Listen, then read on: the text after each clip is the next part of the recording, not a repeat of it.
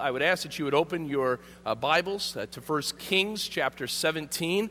Last week we began a series entitled Elijah, a man like us. And we've been beginning a journey last week looking at the biography of this incredible Old Testament prophet and all the amazing things that are involved in his life. And we looked last week at some of the history and some of the culture behind the life and times of Elijah. He was serving the northern kingdom. Of course, the nation of Israel had been split into two kingdoms, and Elijah was serving the kingdom of the north, the nation of Israel. And it was not a pretty picture. It was not a pretty time for the nation of Israel under many, many difficult and disobedient kings. Very bad things had come about in the times of Elijah. Their religion had begun to change, and they began to worship and pursue the perversions of the prophets of Baal. And we're going to learn more about that. But today we're going to focus our time in on 1 Kings chapter 17, verses 1 through 7. And we've been given an introduction to this man, Elijah. But I want you to notice something here this morning that is going to be of great importance. Because when we look at verse 1, as we did last week, we find right away with this abrupt nature, Elijah is thrown onto the scene, and he's thrown, if you will, into the fire of serving God. He stands before Ahab. There's nothing more that is told of us of Elijah other than where he's from. And right after that, he is told that he is in front of Ahab, telling Ahab that the God of Israel lives, whom he serves.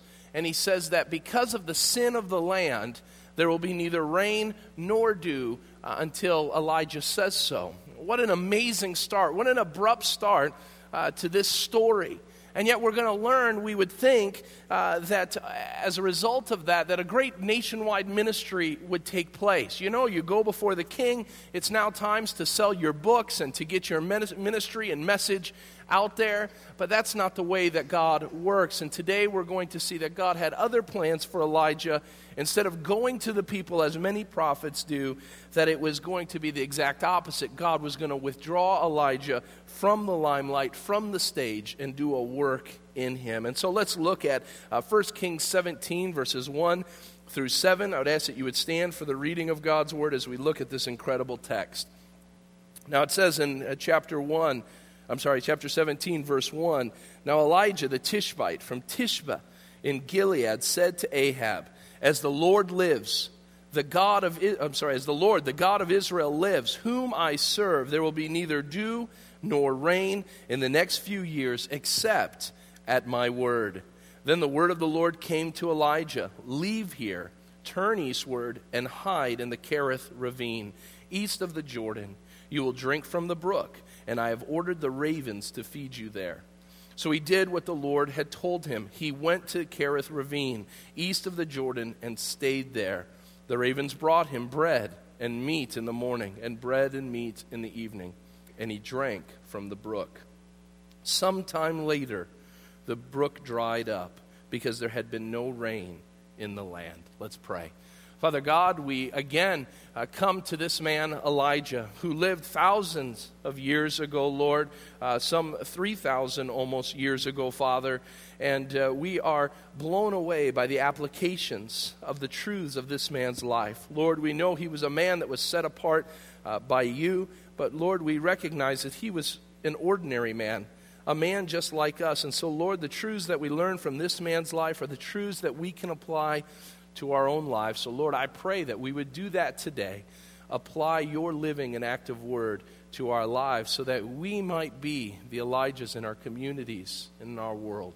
So, Lord, speak through your servant now as we go to your word to hear what you have to say to us today. In Christ's name we pray. Amen. Go ahead and be seated.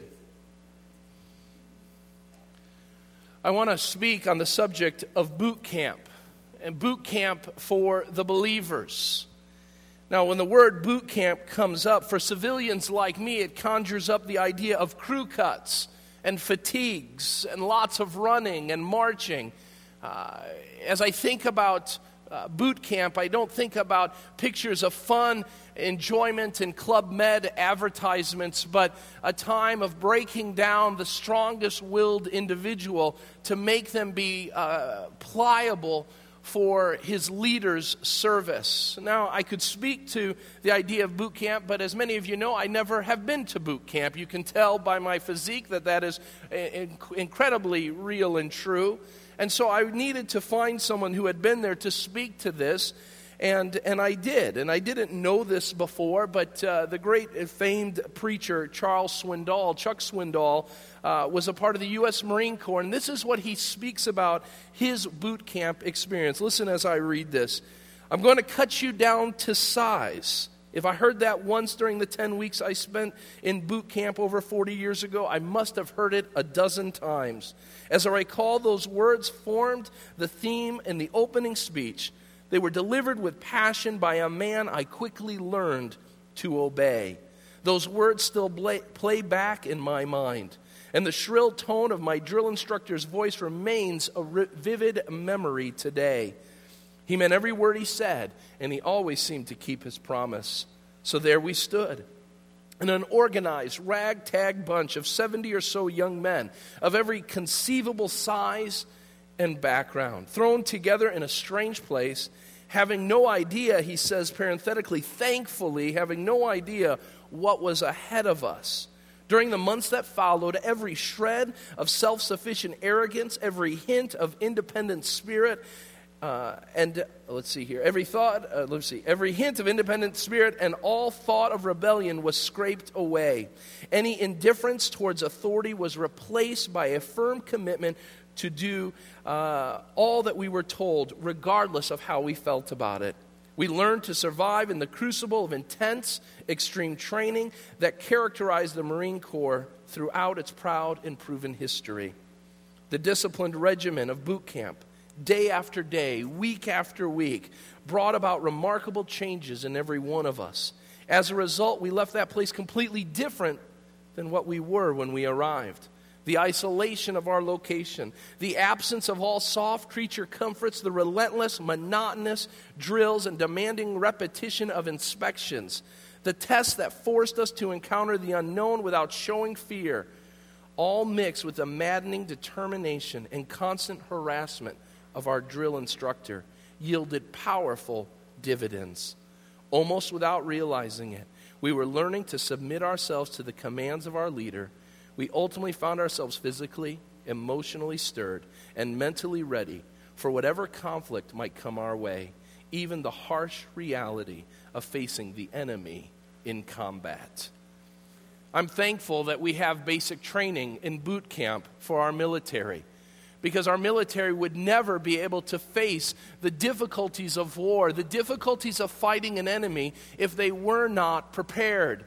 But likewise, just as is needed in the military realm, so we as Christians need to be taken to boot camp.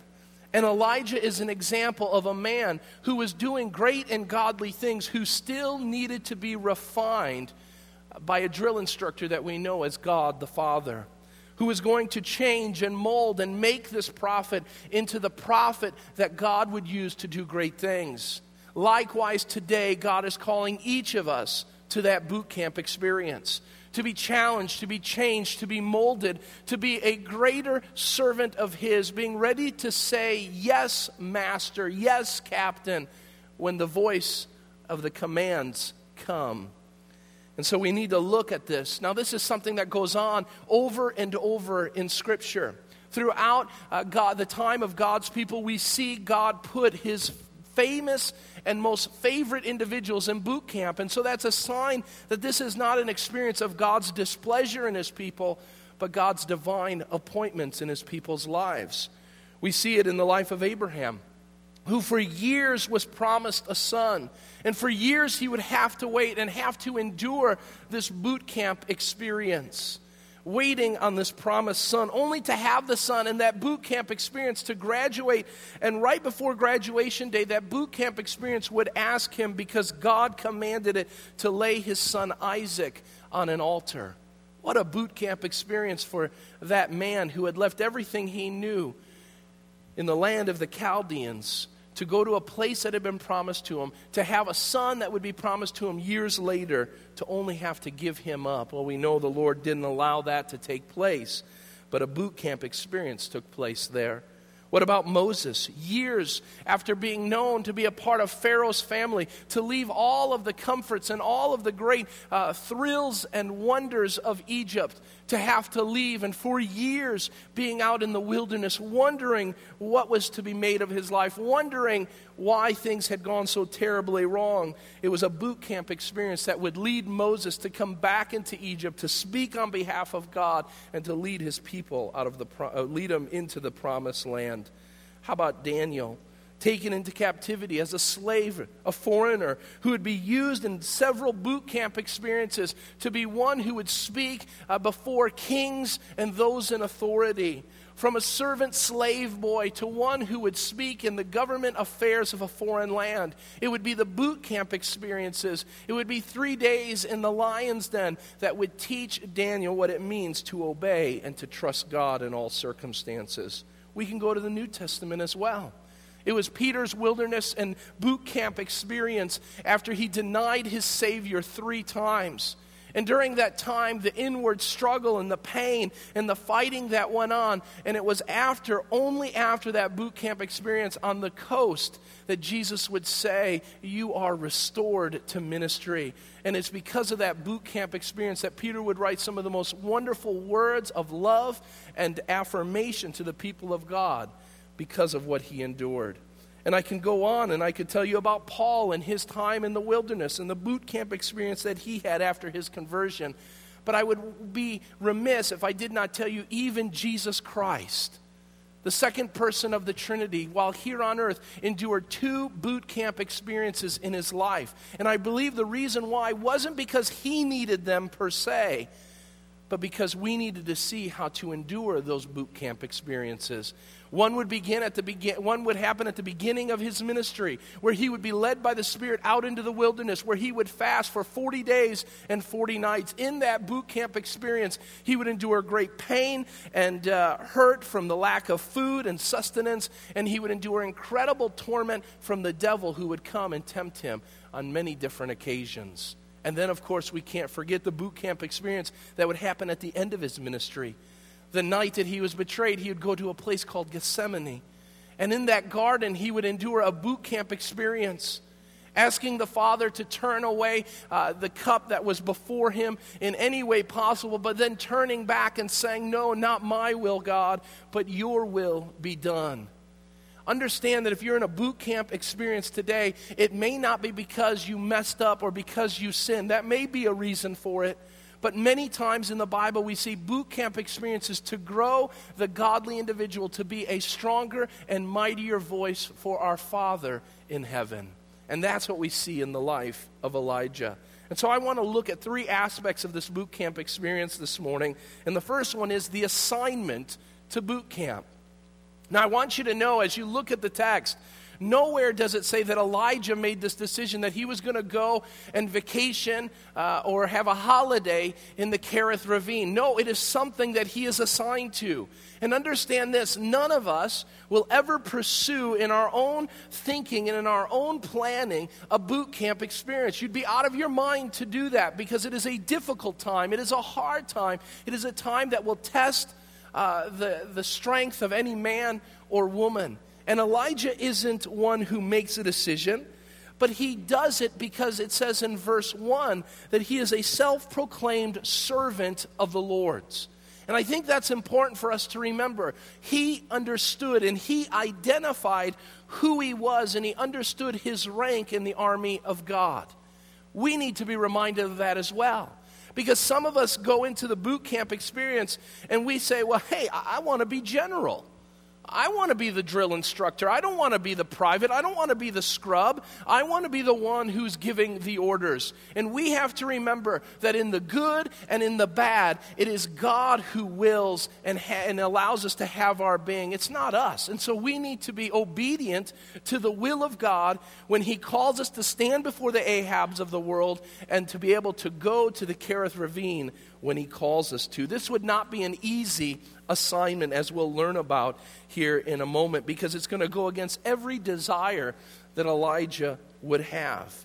God doesn't want him to associate with anyone for a period of time, and that would go against the human nature of needing community, and yet he accepts the assignment. Now notice some things about this assignment that we need to be aware of. First of all, we need to understand that it involves God speaking.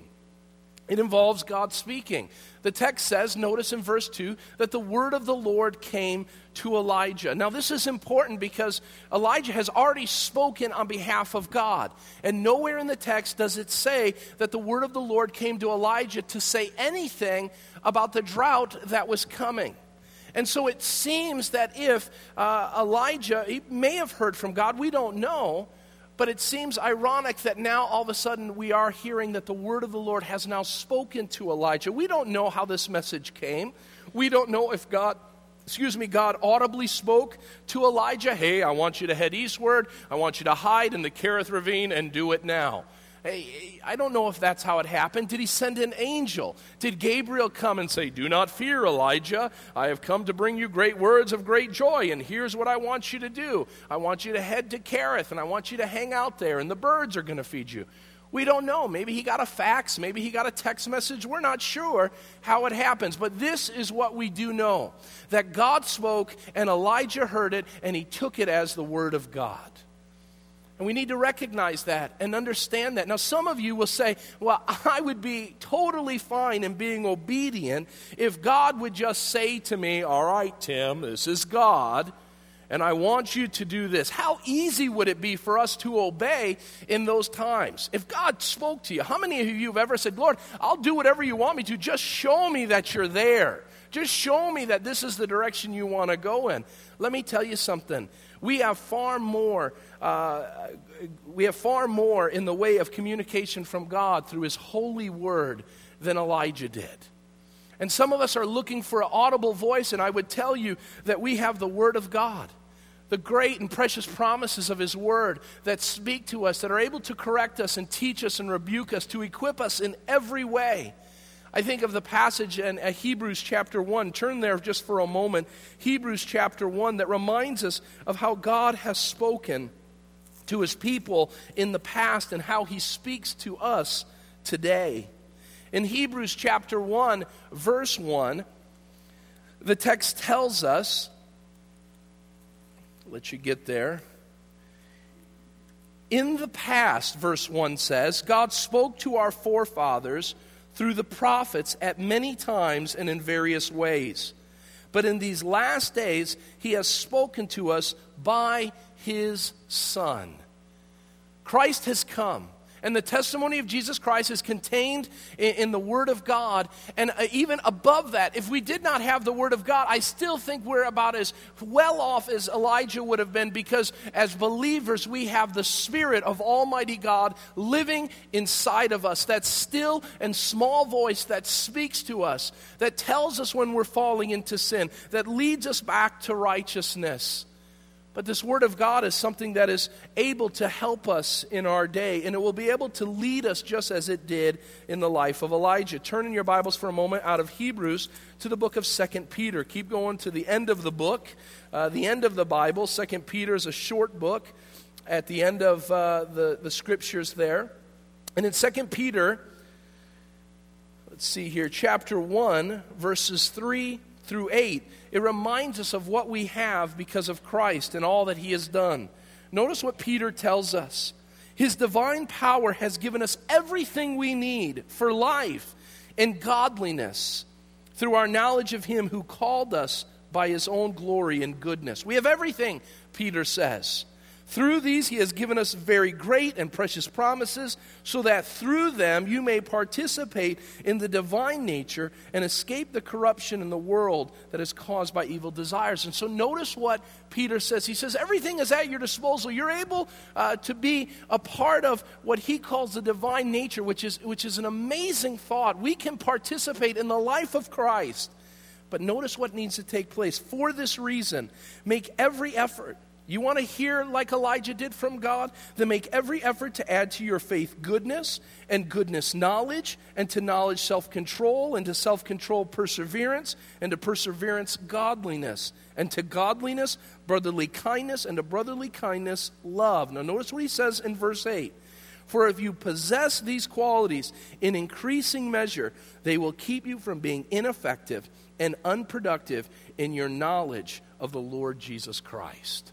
Some of you aren't hearing from God because you're not adding to your life the knowledge that brings forth maturity, the faith that allows you to be stretched beyond measure, and the ability to love your neighbor as yourself. It is in that life that we will hear from God and that his voice will become most loud, or loudest, if you will, in our times as believers. So God has spoken to Elijah, and he speaks to us today.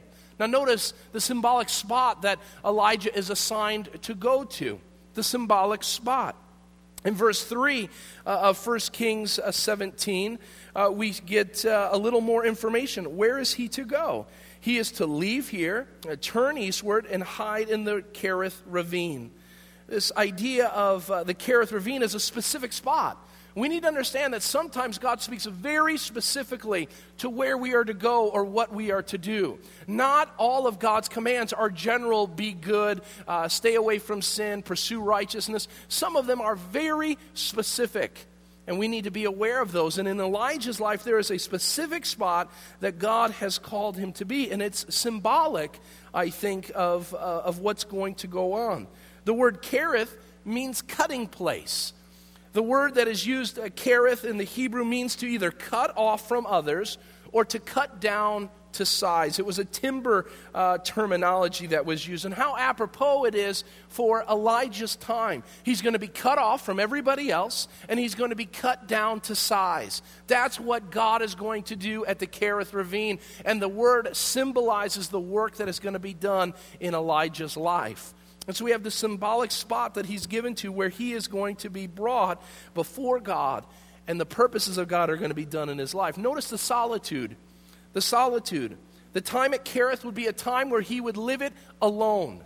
There would be no one around. It would be a hidden place. He would be concealed from all relationships and all people. It would just be him.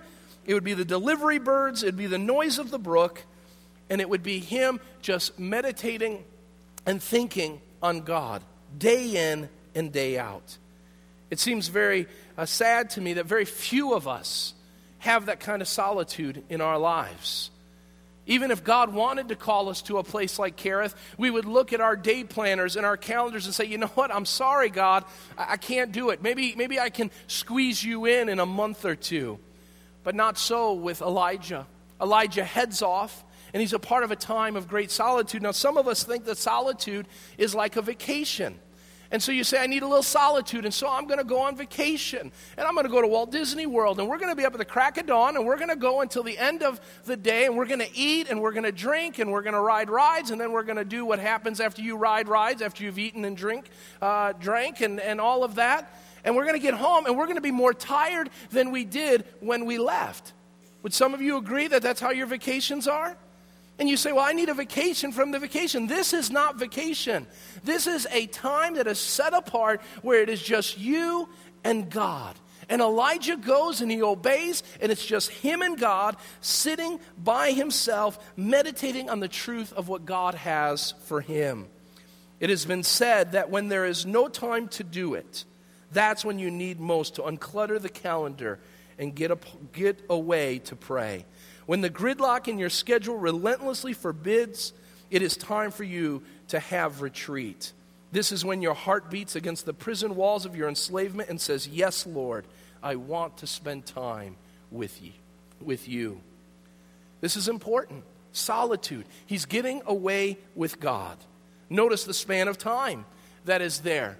Commentaries tell us that the span of time that takes place is somewhere between a year and a half. They're not quite sure, but based on the timeline of the story of Elijah, it is a long period of time. Now, any of us could spend a day away from everybody. Boy, many of us would say that would be great, just a day away from the cell phone and from the kids and from the daily activities of life. I could do that. Some of you may be able to endure a week, but how about 2? How about a month? How about 2 months? How about 5 months? Just you and God. Would that be satisfying to you? I know for me, I would want my TV. I would want to be able to be connected with my sports teams. I would want to make sure my kids could come for visits. I would want all of that. But would it be enough? If God was to take everything away in your life, and you would be able to say, the Lord, you've taken everything away, but you're all that I need. We sing that, but do we mean that? It is this solitude over the span of time that is important, and it makes the boot camp experience what it is. Notice the steps of obedience. Notice what Elijah does. Verse 5. There are 3 phrases that if you underline in your Bible, I want you to underline today. And they are very important phrases, I believe, in the narrative. First of all, the first one is, he did. Underline that in verse 5. He did. Next, underline in verse 5, he went. And then at the end of verse 5, and stayed there. I believe there are 3 steps to obedience. While it may not be explicitly put there in the text, I want to draw some things out of it. Elijah makes a committed decision that he's going to obey his God. And so he hears the voice of God and he says, okay, I can do that, God. He did. I think that's what's in that part of that verse there, is that he did it. There was no question, there was no hemming or hawing about it. He did what God called him to. And that would lead from faith to action. He went. He didn't just talk about doing it and say, yeah, I'll put that on my schedule. I'll get that on my calendar. That's something important. But he went, and he put his faith to the task before him, and he began walking steps of faith so that he would be obedient. And then the text says he stayed. It is easy to do. It is easy to go. It is hard to stay. And some of us find it very difficult to be able to do that. We're ready to take on the task that God has for us. Yes, God, I will do that. Yes, God, I will serve you. But then after the days go and we find ourselves there over and over again, the same thing, the monotonous life, we begin to say, Lord, how long? And our feet get restless. It's like telling one of my sons to sit quietly in the corner. Don't say anything, don't do anything. And they can't. And one of them once told me, I can't, my feet are going crazy. As Christians, our feet go crazy. And I think it's an amazing picture of obedience, that he did what the Lord said, he went where the Lord called him to, and he stayed until God called him somewhere else. Some of you have your feet dancing right now, and you want out of where God has called you. And look at the step of obedience that Elijah had. He stayed until God had another word for him. Notice finally God's supply. God's supply. We're told in the text in verses 4 and verse 6, 2 mentions of what we see. First of all, we see God's promise. In verse 4, notice what the text says. He says, I'm going to take care of you. You're going to drink from the brook, and I've ordered the ravens to feed you there. And then in verse 6, the promise becomes a provision. The provision is given. He goes there, and the birds come, and they feed him morning and evening, and the brook is there, and he drinks. Now, this is important, because we're going to see that God meets needs in 2 very different ways. First of all, he gives them the brook.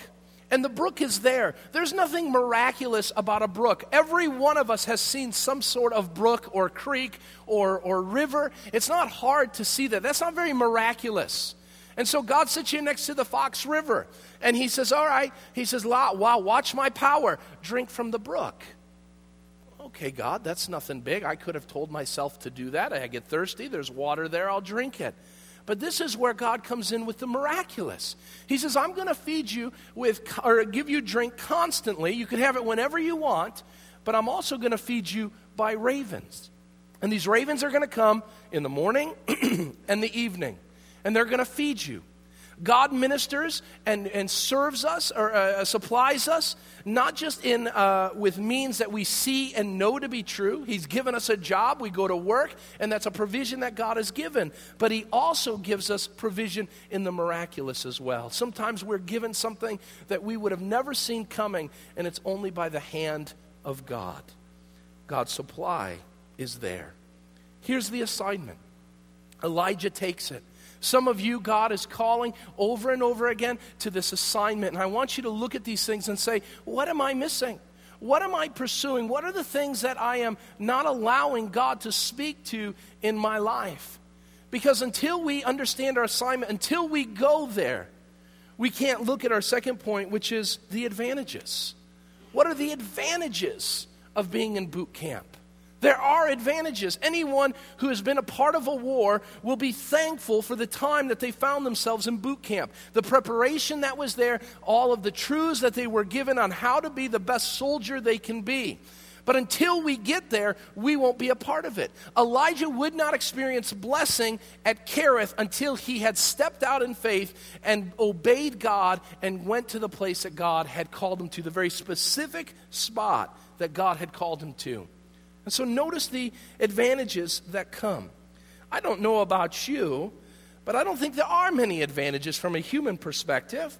I wonder what Elijah was doing when he was packing up, as he was leaving the area of Israel to head out. Someone says, hey, Elijah, what are you up to? He says, well, I got a message from the Lord. Well, what'd the message of the Lord say to you, Elijah? I'm to head to Kerith. I've never heard of Kerith. Where is it? It's some rocky, rugged place east of the Jordan. Well, that sounds nice. Gonna go backpacking, huh? Yep. What are you going to take? Nothing. How are you going to eat? Birds are going to feed me? How are you going to drink? There's a brook there.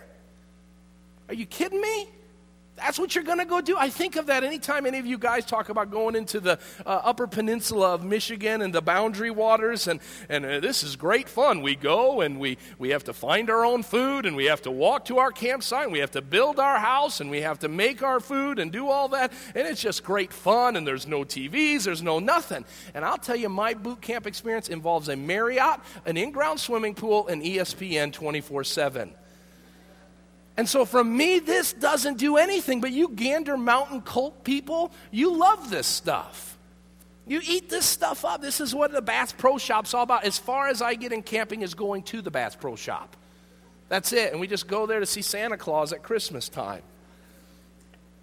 But there are advantages. Notice what the advantages are. First of all, protection. There's protection in Elijah being called to Kerith. He's going to protect him. Now notice how all this went down. I've been thinking about this, and I may be speculating, but I'm going to give you my interpretation of what takes place in 1 Kings 17:1. Elijah comes into the court of Ahab, and he says, it is not going to rain. There will be no dew until I say so. If Ahab took him on his word, Ahab would have had Elijah dead before the last word of that prophecy would have come out. Don't you think? If he wouldn't have liked it, he would have killed him. There's no way Elijah would have gotten out of that court, if you will, to be able to see another day. And so what I'm going to believe is I'm going to believe that Elijah came in, an unknown guy. Ahab had never seen him before, never heard of him before. And what he does is he says, and I'll put it in our context today, I come into your place today and I say, I just want you to know, until I say so, the snow will not melt until I give the command to do so. Your first response would be, are you kidding me? I knew there was some loose screws in your head. And I'm not going to believe that, whatever. You know, that guy's lost his mind. But what would happen when we're a month from now and the snow's still out there? What would happen, and how would the farmers feel when it's April and May and we got 20 inches of snow sitting out there and the piles of snow are still there? You better believe they're going to want to come and find me. Where is that idiot that said that the snow wasn't going to leave until his word changed that perspective or that situation? I believe that Ahab blew Elijah off. And what God says is, hey, before Ahab figures it out, get lost. Before people start looking for you, I want you to go and I want you to hide. I want you to conceal yourself because they're going to come looking for you. You're going to be on Israel's most wanted. You're going to be the one that has a bounty on your head. And I think that what happened was over a course of time, the anger of the people became more and more. And so write down the protection of God's prophet. And then under that, write the protection of God's plan. I want to bring up one other thing very quickly, and that is that I believe God was protecting his own plan, not just protecting the prophet. And what I mean by that is it would have been very difficult. God had prophesied through Elijah that there would be no rain or dew for a long period of time. God was pronouncing famine on the land. And when famine hit the land, there would be people who would starve, there would be people that would be in want, and the people of Israel would be murmuring and crying out for the pain to quit. And had Elijah stayed there, it would have been an incredible temptation to fall prey to just releasing the people from it. Think about that for a moment. If you had the answer, and you saw people hurting and people dying. We're going to learn that next week that he goes to a widow's house and they're about to partake of their last meal. And she says, you've come and this is our last meal and we're getting ready to die. What a terrible time. And I think what God says is you're not man enough to hear the screams and the anguish of people that have turned their back on me. And so I'm going to remove you. And as the God that I am, I'm going to bring judgment on the people that I love and that I care for. I'm going to bring judgment, but I know you can't handle it.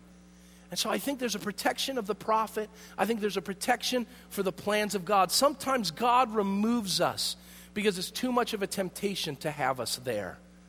There have been meetings, there have been situations where I have supposed to have been somewhere. It's a big, important thing I'm supposed to be a part of. And God has said, I'm not going to let you go. And I'm so angry and I'm so upset. And then years later, even months later, I look back and say, I'm glad I wasn't there. I would have lost my temper. I would have said things I shouldn't have. I would have directed to go a different direction instead of the way God wanted it to go. And sometimes God removes us because he's got a plan for us. Notice after the protection, notice then the preparation that is given. God's going to protect, but he's also going to prepare Elijah. He's going to cut him down to size. Things aren't going to get easier. They're going to get harder. God's going to teach him some things. First of all, he's going to teach him discipline. That's what we learn in boot camp is discipline. What God says to Elijah in his circumstances is, I'm going to teach you what it means to be disciplined.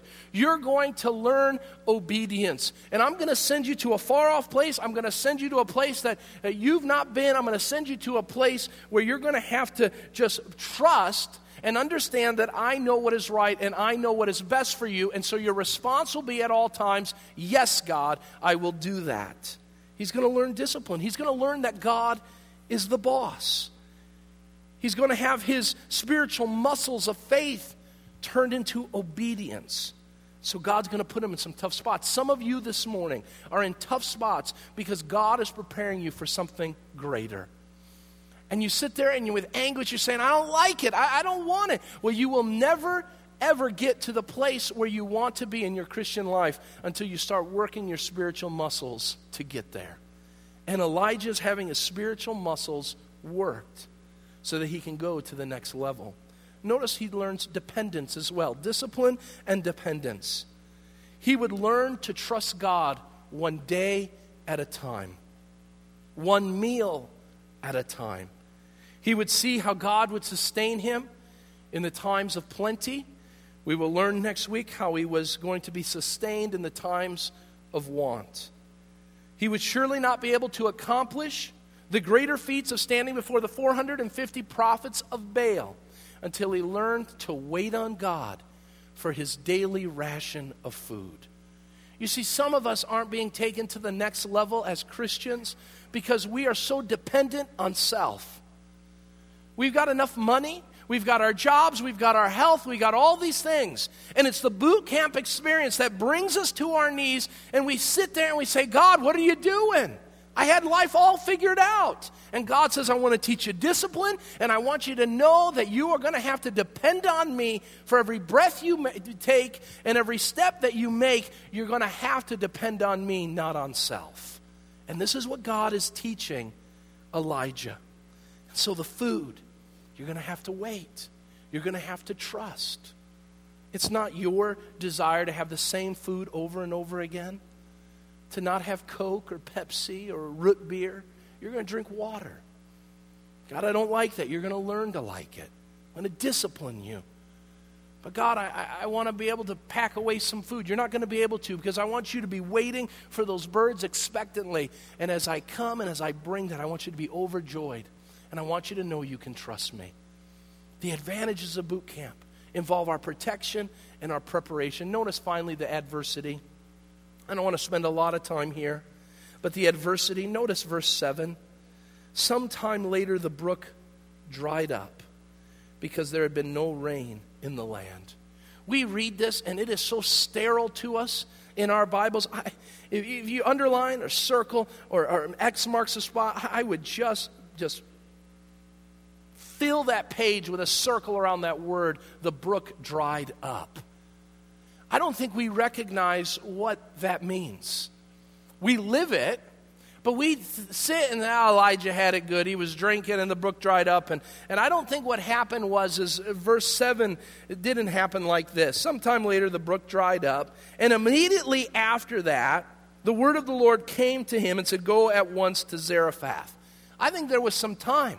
I think Elijah looked at that brook and saw that brook water level drop more and more. I wonder if Elijah, I shared this with my small group, if Elijah started trying to fill up buckets or something. He saw the water leaving. I gotta make sure I've got water. I can see that it's got, and the anguish that must have filled Elijah's heart and mind. And some of us have done what Elijah's been called to do. He did everything that God wanted him to. He went there. He stayed there. This guy's been obedient. And God has met him. And so you take a simple math equation. A, obedience to God.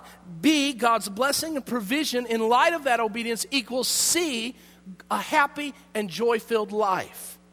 But that's not what happens. He obeys God. God meets his needs and sustains him for a period of time. And then the brook dries up.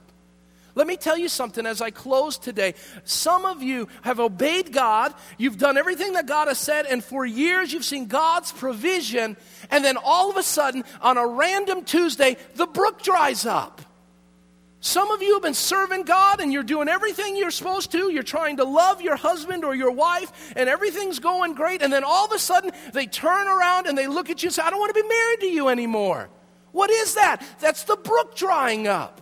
You've raised a child. You've done everything you were supposed to with the child. You've tried to train them in the way that they should go. And what happens as soon as they turn 18? They're out the door. What is that? That's the brook drying up. You have a great career. Everything's going well. You're the leading salesman in your company. And everything's going great. And then you get a couple phone calls. You know what? We're going to use someone else this year. This isn't going to be the direction we're going to go in. And you find yourself with a pink slip. What is that? That's the brook drying up. Everything's going great for you. And one day you wake up and it seems like nothing has changed and you've lost all hope. You've lost all sight of joy in your life and a pursuit of what God has for the future. You can barely get yourself out of bed. What is that? That is the brook drying up. And some of you today have woken up and all of life has fallen apart because your brook has dried up. And you wouldn't be a man or woman enough probably to say that. But your heart is resonating with that. Because that's what life is all about. The Christian life is God allowing the brook to dry up. And so what do we do with that? Let me give you just some very quick principles to live by. Because the text doesn't give us an answer.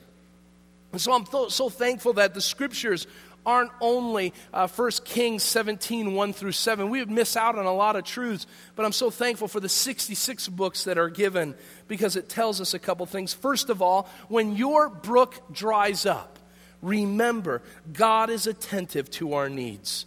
The same God who was attentive to the needs at the first day at the brook is the same God that was there, meeting and attentive to the needs of Elijah when the brook was gone. You don't need to wonder, does God know my pain? Does God know I'm unemployed? Does God know my marriage is in shambles? Does God know my child is walking away from us? Does God know that? God does know that. God says he knows you like we know our hand. You're indelibly put in his hand. He knows the hairs that are on your head. He knows your beginnings. He knows your end. He knows your comings. He knows your goings. And he knows that when you're in the shadow of the valley of the shadow of death, he knows you're there just as he knows you when you're on the mountaintop. Matthew chapter, let's see here, I'm getting too worked up, 5:25 through 33 says, look at the lilies of the field. Look at the birds of the air. Do I not take care of them? And if I take care of them, how much more will I take care of my children? Some of you are wondering if God has abandoned you, and I would say God is aware of your circumstances so much more than you would ever know or imagine. He's there. Number 2, God addresses the needs of his people differently. In a time of famine, God addressed this issue. And I'm going to tell you a part that we don't like to hear. Number 1, God addressed the issue of the famine with people. There were people in Israel who would die as a result of the famine. And that was God's plan. I don't understand it, but all I know is that we serve a loving and kind God who does not delight in the death of the wicked. But there were people that died during that famine, that widows ready to die. And so God's answer to their issue was that they were going to lose their life. Their life was going to come to an end. But notice, number 2, we'll learn in chapter 18 that God would provide for other prophets of the land by the help of Obadiah, the king's court worker. And they would be hidden away. And from the king's table, God would minister to those prophets and give them the food that they need. No brook, no ravens, but Obadiah would come. He's Oscar Schindler of 1 Kings. And he comes in and he provides. And he takes care of, from the enemy's hands, he takes care of the people. And then there's Elijah, who is given bread and meat by birds and water from a brook. God meets our needs differently. And so if you watch someone and God deals with your need in one, or deals with their need in one way, understand that that's not always how God will deal with it.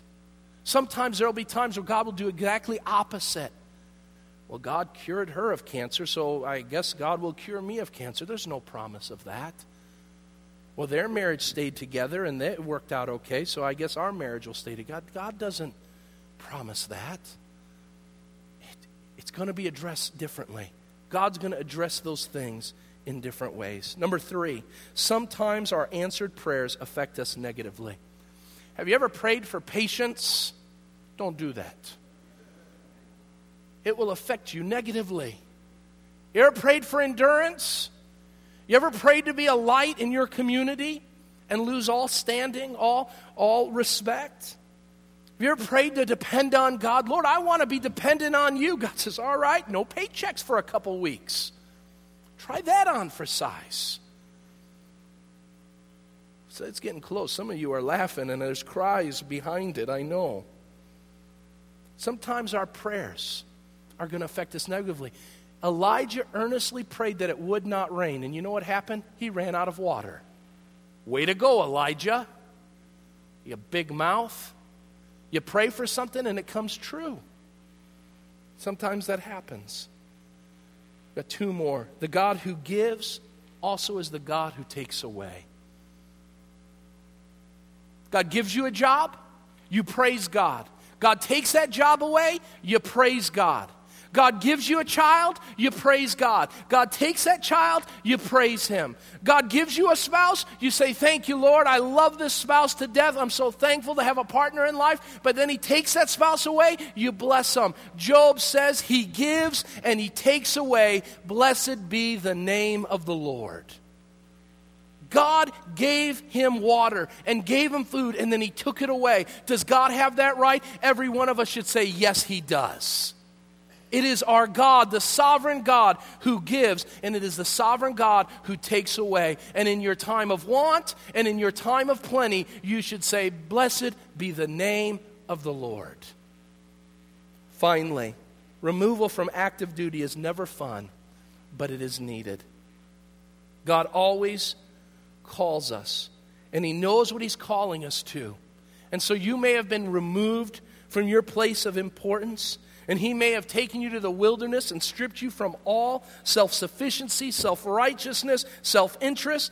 And He's doing that to mold you into the vessels ready for His use. A.W. Pink said, every servant that God designs to use must pass through the trying experience of Kerith before he is ready to triumph at Carmel. Before you can go to the mountaintop, my friends, you've got to experience the valley. Some of you are struggling through a boot camp experience this morning. and you're wondering why. Where's the God that loved you before? And yesterday, I do morning and evening devotionals by Charles Spurgeon. It's not as holy as you think it is. It's a half a page long. But this is what it said for February 12th. The scripture was, and I'll close with this: just as the sufferings of Christ flow into our lives, so also through Christ our comfort overflows. 2 Corinthians 1:5.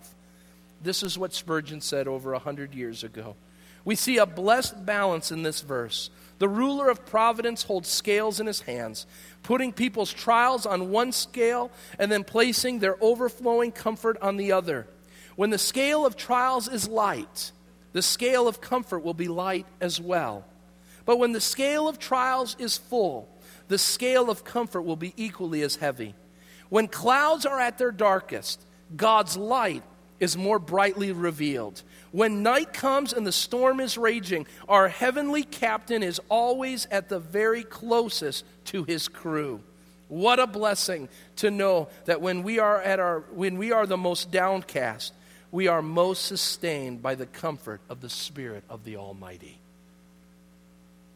Maybe today you're in Kerith and you're being cut down to size. Be obedient. Stay there, remembering that God doesn't just bring pain, but He brings you what you need to get through that pain so that the ministry, the opportunity, the mountaintop experience that God has for you will be ever more greater and more wonderful because you've been to the valley and you've had to depend on God so that in those times of plenty, you will depend on Him all the more. Let's pray. Father God, we thank you. We thank you that you are the God that gives, and we have been blessed. But Lord, we also recognize you are the God that takes away. And so, Lord, I pray wherever we may be, whoever we may be, that we would be obedient to stay at Kerith in our lives until you've called us out of it. What an example Elijah was. He did, he went, he stayed. Lord, let those steps of obedience be true in our lives so that we can endure those difficult times, that it feels like our life is caving in, that we will keep our head up high and not based on who we are, but on who our God is and what He has done. We will be able to endure the times of great difficulty, knowing that the trials of life create character and perseverance. And it is why we should consider our times next to a dried up brook as joy. Oh, the work that is being done in our lives and the love that you are showing us by disciplining us and calling us to be dependent on you is greater than we would ever be able to articulate. So with one voice, Lord, we say thank you. Lead us in those times. Guide us in those times. Lord, we pray you would sustain us in those times. This trial is not done for Elijah, and Lord, I know that today people will leave excited and encouraged, but in a couple moments, the reality of their trial will remain. I pray for my brothers and sisters in those trials, that you would meet them in a real way today. Thank you for this time around your word, the time to worship the God who does give and take away, the sovereign God, ruler of all things, including us. We thank you and praise you. And now leave this place in obedience for you. In Christ's name we pray. Amen.